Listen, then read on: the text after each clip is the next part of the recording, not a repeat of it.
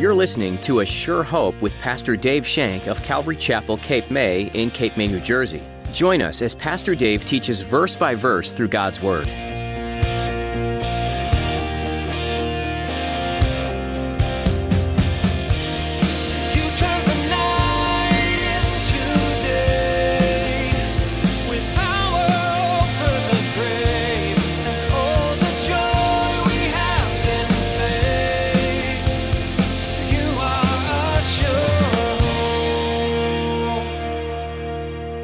The result of righteous boldness, the result of fearing and trusting in the Lord, the result of following hard after the Lord, regardless of your worldly qualifications, the result of following Jesus on a new intimate basis, spending time with Him, knowing His character, following His commandments to love one another, the results of this relationship will be twofold. People will marvel with envious admiration, and they will know that you've been with Jesus.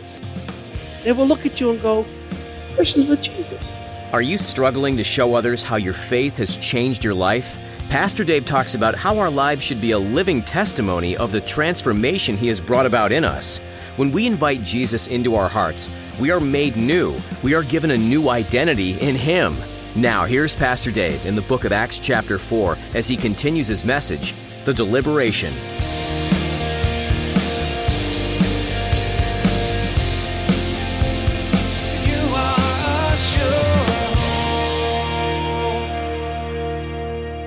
What is a Christian?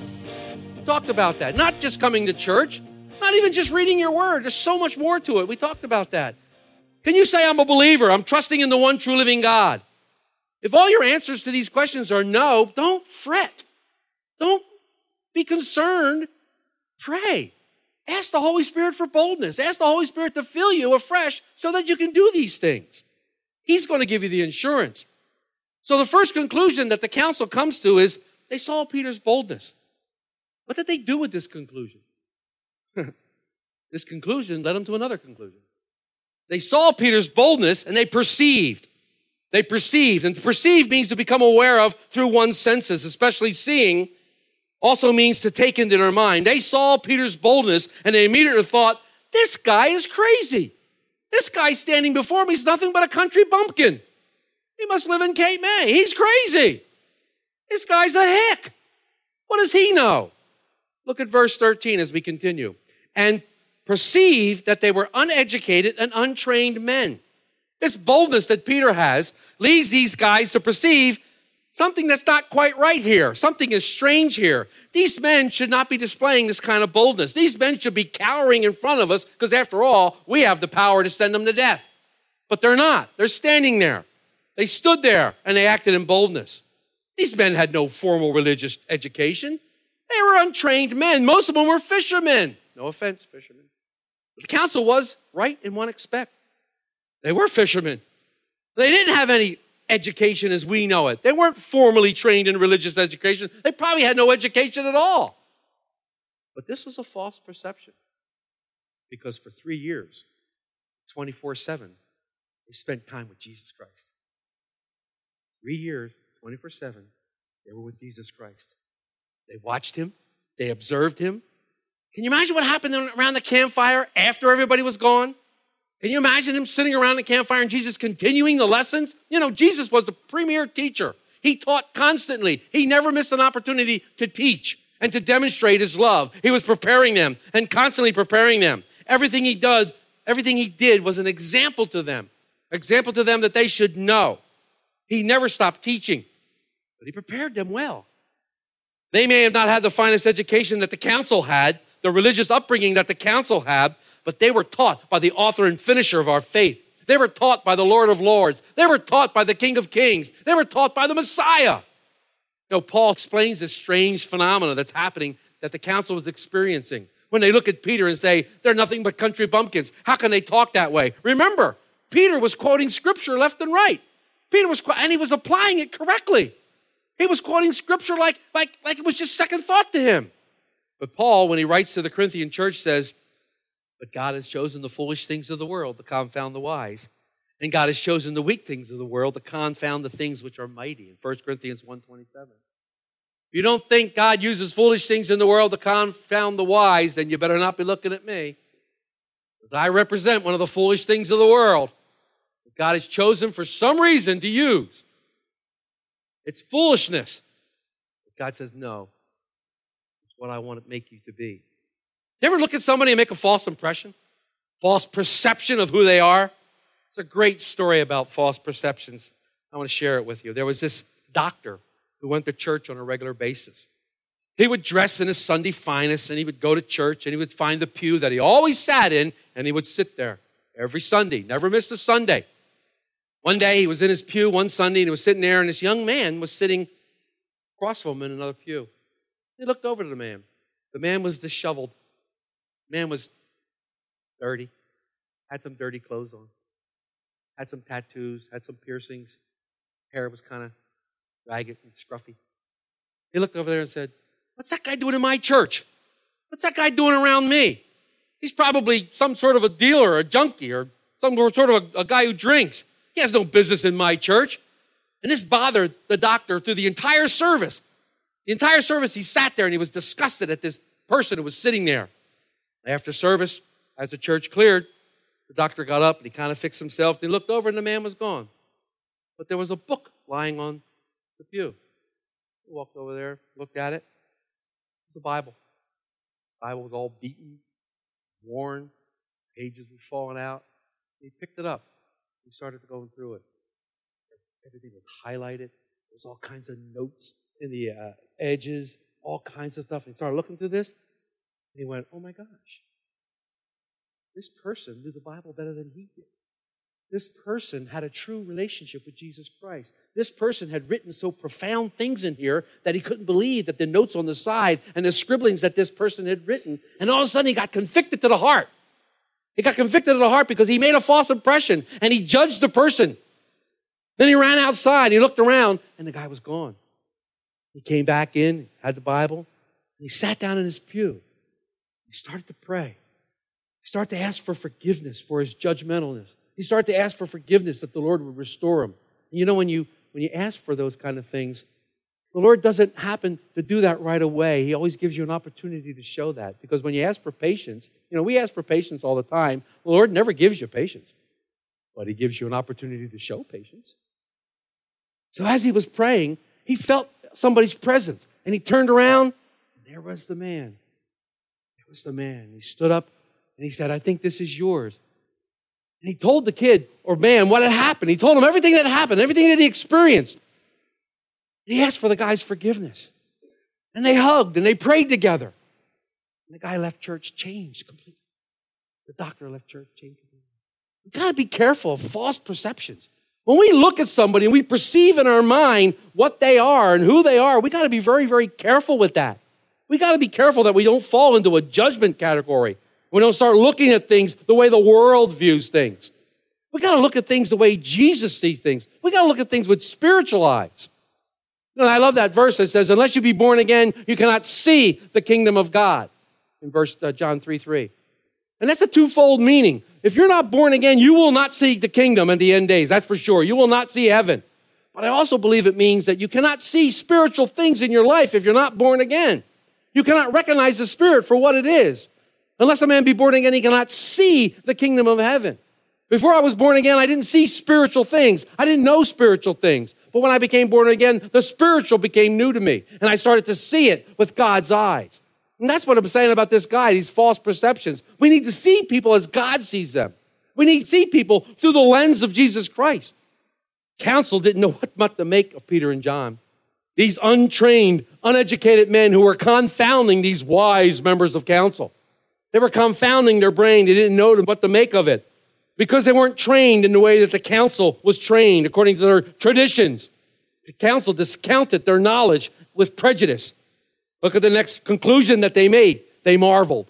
The next conclusion they made is they marveled. So they saw the boldness, they perceived, and then they marveled. They marveled. Interesting that the Greek word for marvel here is thaumazo. It implies admiration. So why were they marveling? They were marveling with envy.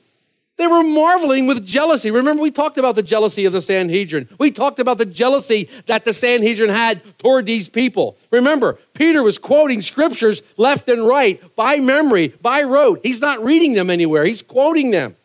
They saw what these men had, and they wanted what these men had. They saw their boldness. They concluded they were not very intelligent. They were not trained in their style because they probably didn't attend the seminary they did, if they attended seminary at all. They were untrained. They were unlearned. But their knowledge of the scriptures and the application of the word of God made the council envious. And this would cause them to hate them even more, to dislike them even more. Similar thing happened to Jesus. It's no different. In Mark 1:22, it says, and when they were astonished at his teaching, for he taught as one having authority and not as the scribes.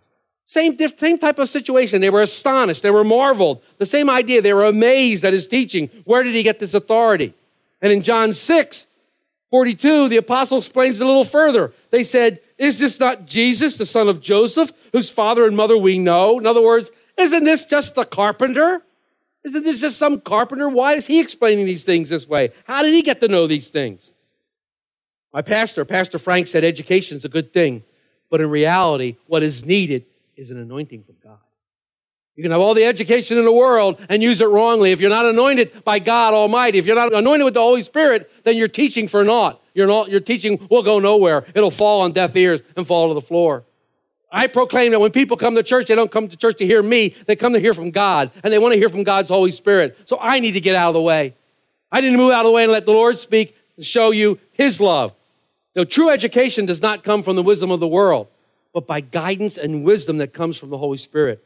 Peter and John may have been uneducated. They may have been untrained, but they had the anointing of God upon their lives.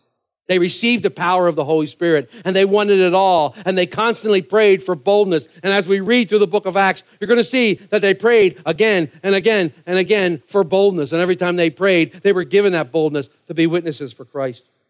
The council marveled at the way the disciples quoted scriptures. The council marveled with admiration at the understanding the disciples had of the scriptures and how they could correctly apply them. But this led to a fourth conclusion, and probably the most important conclusion that they would come to that day. At the end of verse 13, it says, and they realized that they had been with Jesus. This could be the best compliment ever. Would that somebody would think that I was with Jesus. Would that somebody would look at me after I spoke or after I said something and go, I think you were with Jesus. Wow. That would be the greatest compliment of all, to think that I would be associated with my Lord and Savior. To think for 1 minute that he and I would actually be in the same sentence. What a glorious day that would be. The council's putting all these pieces together. That's what deliberation is. It's observing the facts and coming to conclusions based on what is before you. Another interesting note here, that one of the translation reads, instead of, it says, and they realized, it says, and they took knowledge. The word here used for knowledge is the Greek word epignosis. Epignosis. And if you associate this with the Holy Spirit, a P is the coming upon of the Holy Spirit. And you place that with knowledge, and this word is only used in this fashion when they're talking about Spirit-filled knowledge. It's only used in this fashion when they're talking about Spirit-filled knowledge. Remember, the Holy Spirit is in the world to convict the world of sin, of righteousness, and judgment. This council comes to the same conclusion because the Holy Spirit is trying to convict them of their hearts and the truth, who is Jesus Christ. They're being convicted by the Holy Spirit. These men must have been with Jesus. They saw the boldness that the men had, something that hadn't been there before. This got them to thinking. They tried to formulate a conclusion by using worldly knowledge. They saw the boldness of the men and they perceived that they were untrained, uneducated. It caused them to marvel to the point of envy. But then the big realization hit. Oh my gosh, wait a minute. These guys were with Jesus. These guys hung out with Jesus. That was the conclusion they came to. This is the best conclusion they could possibly come. Even this perception, though, was off a bit. It was off just a little bit. They thought that the relationship that these men had with Jesus is past tense. He had been with Jesus. They had been with Jesus. And they're partly right. They just spent the last 3 years with Jesus. But where they erred was Jesus was still with them. Jesus was still present. Jesus was right there. Jesus we are told in Hebrews 13:5 that he himself said, I will never leave you nor forsake you. He was there in their midst. We know in Matthew 18:20, Jesus proclaimed that wherever two or more gathered in my name, I will appear in their midst. Jesus was standing right in that courtroom with them. Jesus was there in the midst of all that time. So they perceived wrongly. Yes, they had been with Jesus, but they were still with Jesus. This is amazing. This is remarkable to me. So can people tell you're with Jesus? Well, obviously they can. Can people be drawn to Jesus when they look at your life? Well, obviously they can. This is remarkable to me. The result of righteous boldness, the result of fearing and trusting in the Lord, the result of following hard after the Lord, regardless of your worldly qualifications, the result of following Jesus on a new intimate basis, spending time with him, knowing his character, following his commandments to love one another, the results of this relationship will be twofold. People will marvel with envious admiration, and they will know that you've been with Jesus. They will look at you and go, that person's with Jesus. Something different about that. That person's with Jesus. This is not a new story. This is not a new story. I love the way the Bible does this. In the Old Testament, Daniel had three friends, Shadrach, Meshach, and Abednego in Daniel 3. These boys disobeyed the order by the king Nebuchadnezzar to fall down and worship the image of gold. That's what they were told in Daniel 3:6. Failure to obey this command would mean a one-way trip to the fiery furnace. These young men did not bow down and worship the image of gold when the time came. And I'm going to pick that up in Daniel 3 in verse 17. In Daniel 3 in verse 17, it says, Shadrach, Meshach, and Abednego answered and said to the king, O Nebuchadnezzar, if we have no need to answer you this matter, if that is the case, our God, whom we serve, is able to deliver us from the burning fiery furnace, and he will deliver us from your hand, O king. But if not, let it be known to you, O king, that we will not serve other gods, your gods, nor will we worship the gold image which you have set up. Then Nebuchadnezzar was full of fury, and the expression on his face changed towards Shadrach, Meshach, and Abednego. He spoke and commanded that they heat the fiery furnace 7 times more than it was usually heated. He commanded certain mighty men of valor who were in his army to bind Shadrach, Meshach, and Abednego and cast them into the fiery furnace. Then these men who were bound in their coats, their trousers, and their turbans, and their other garments were cast into the midst of the fiery furnace. Therefore, because the king's command was urgent, the furnace exceedingly hot, the flame of the fire killed those men who took Shadrach, Meshach, and Abednego. And these 3 men, Shadrach, Meshach, and Abednego, fell down bound into the midst of the fiery furnace. But Nebuchadnezzar was astonished, and he rose in haste and spoke, saying to his counselors, did we not cast 3 men bound in the midst of the fire? And they answered and said, true, O king. Look, he answered, I see 4 men loose, walking in the midst of the fire, and they're not hurt. And the form of the 4th is like the Son of God. What did he see?